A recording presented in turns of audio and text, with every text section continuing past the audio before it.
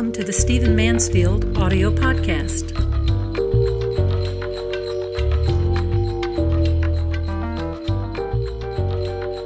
So unless you've been on Mars, you probably have noticed that the Oprah Winfrey Show has come to an end. Just this week that we're recording, there have been not only the final show, but a big primetime broadcast celebrating the Oprah Winfrey Show. And I need to say, before I say anything else, that I think that Oprah Winfrey is a woman to be admired. Born poor in Mississippi, she rose through a series of jobs at various television and radio networks, Nashville, Baltimore, etc., to be arguably the most visible, best known, and perhaps influential woman in the world. This has to be celebrated. Even if she, I hate to say this, but even if she was a stripper, even if she, owned Playboy Enterprises, the fact that a person becomes successful apart from what they're successful at, I think it's something that we can celebrate and say, good job, congratulations for you. And there's a great deal that the Oprah Winfrey Show did in its decades on the air that was good. They aired issues of sexual abuse. They aired issues of things that troubled women, attitudes about women, attitudes about heavy women, attitudes about every kind of women, attitudes about race and women. All of those things, I think were valuable to our society. Now, at the same time, the show absolutely trafficked in the sordid and the perverse in a way that tainted American society. But I can let that go for the moment and just say congratulations to Oprah Winfrey for all these decades of doing good in the world. Plus, I have an African-American sister-in-law who would probably kill me if I don't say something nice about Oprah. But I've written a book recently called Where Has Oprah Taken Us? The Religious Influence of the World's Most Famous Woman. And obviously, it's about the religious influence of Oprah Winfrey. Because despite everything else that we can laud and celebrate in the life of Oprah Winfrey, a black woman risen to prominence and success, the fact of the matter is that when it comes to the religious influence of her show, she has brought some of the most extreme, some of the most odd and unusual, some of the most destructive, I believe, theologies of a kind of a mystical, occult, New Age nature to national attention and to influence in a way that I think is going to leave a lasting damage in our society. And so while I can celebrate Oprah Winfrey for all the other things that I've mentioned, when it comes to her religious influence upon our culture, I think she's done unbelievable damage. Now, let me just track this for you a little bit.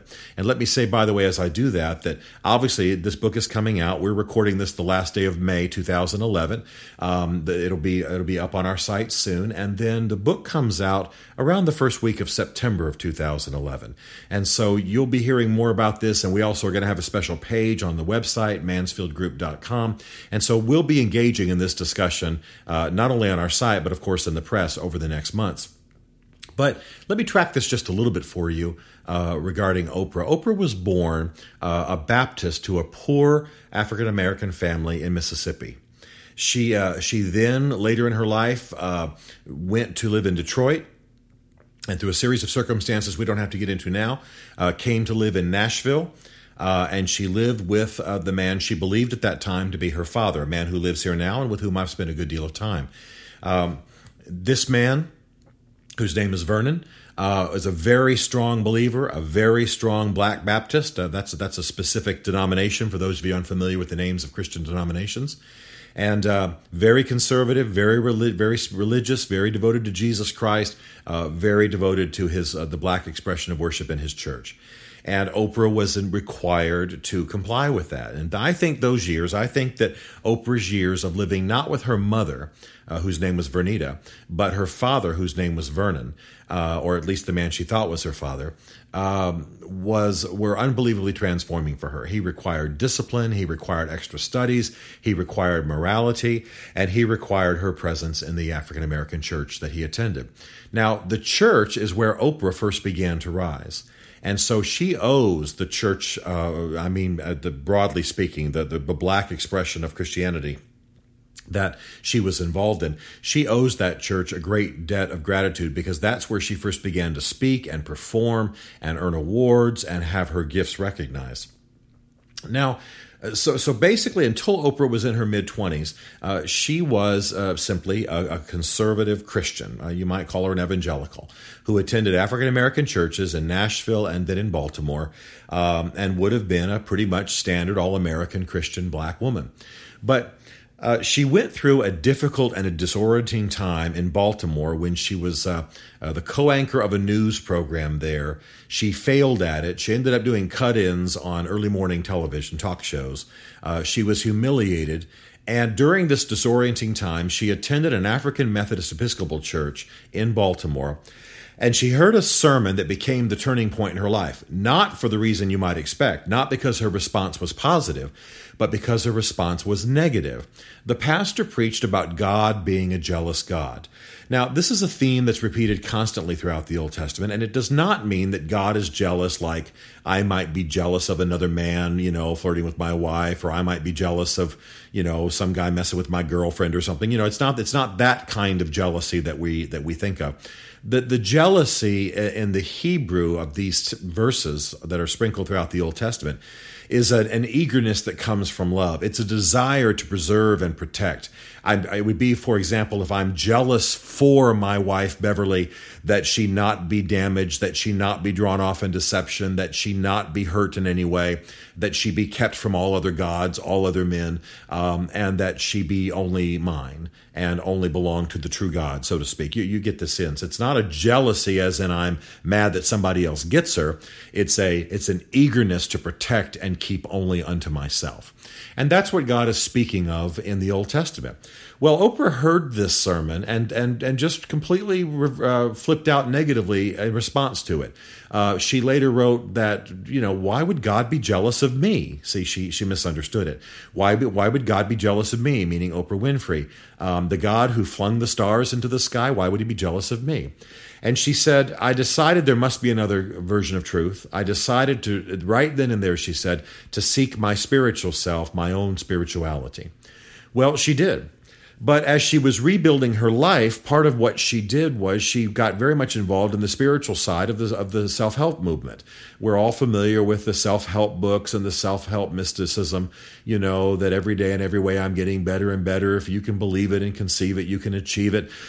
Chanting your mantras and looking at pictures on the refrigerator, it's stuck to your refrigerator with magnets and just imaging, so to speak, the success, chanting the success, using spiritual power to bring success, etc., etc., etc.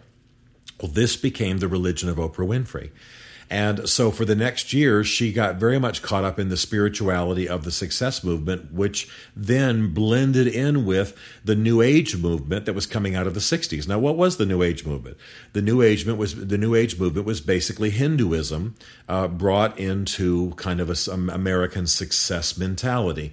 The idea of karma, the idea that reality is thin and we can create our own reality. The culmination of all of this, of course, was the book The Secret, which was basically the idea that thoughts become things. Thoughts become things. And so if you will align your thoughts in the right way, your thoughts will actually take physical form outside of your body and create new reality for you. When Oprah Winfrey got the DVD series for The Secret that accompanied the book The Secret, she said she trembled because she was literally opening God in the box. Well, all of this, of course, came to play when Oprah became famous and decided at one point in her life, and you can read about it in the upcoming book, the details of it, decided to bring this alternative spirituality to her show.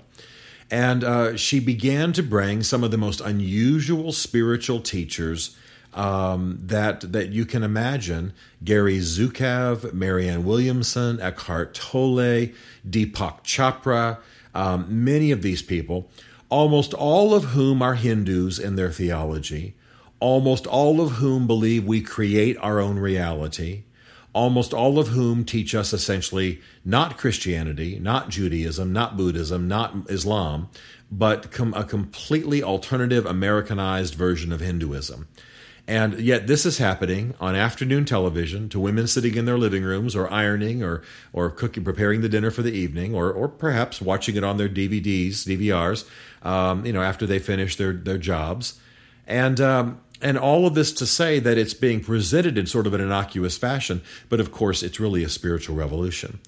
And I'm looking forward to this debate and discussion over the coming months. But one of the things that really gives me a passion about this idea is the level of guilt it tends to lay upon people. Literally on certain episodes of the Oprah Winfrey Show, the poor, the lame, the sick were told, even women who had been sexually assaulted, they were told that their thoughts, that somehow in their souls they created this negative reality they had experienced. Now, if I got up as a pastor, I used to be a pastor, if I had gotten up as a pastor and told people who were in wheelchairs that it was their own fault they didn't have enough faith, people would have landed on me like a ton of bricks, and rightly so, by the way. And yet, because of Oprah Winfrey's fame, completely destructive theologies and philosophies have been proclaimed on her show, and people have hardly blinked. The reason that I'm bringing this book out now that she's completed her show is that she now is going to turn her attention to the OWN network, the Oprah Winfrey Network. It's not doing real well in the ratings. She's going to really try to bolster it, and I think she's going to do it bringing in part she's going to try to do it by bringing in some of these alternative teachers. She already has Marianne Williamson on there. Deepak Chopra's already appearing on there. And I think we're going to see some very alternative theologies begin to be sprinkled through the OWN schedule.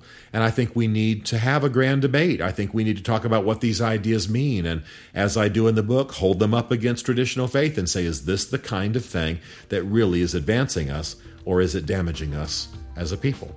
So watch for the book, Where Has Oprah Taken Us? The religious influence of the world's most famous woman. And watch for the page that's coming on this site, mansfieldgroup.com, because we're going to dive into this even more.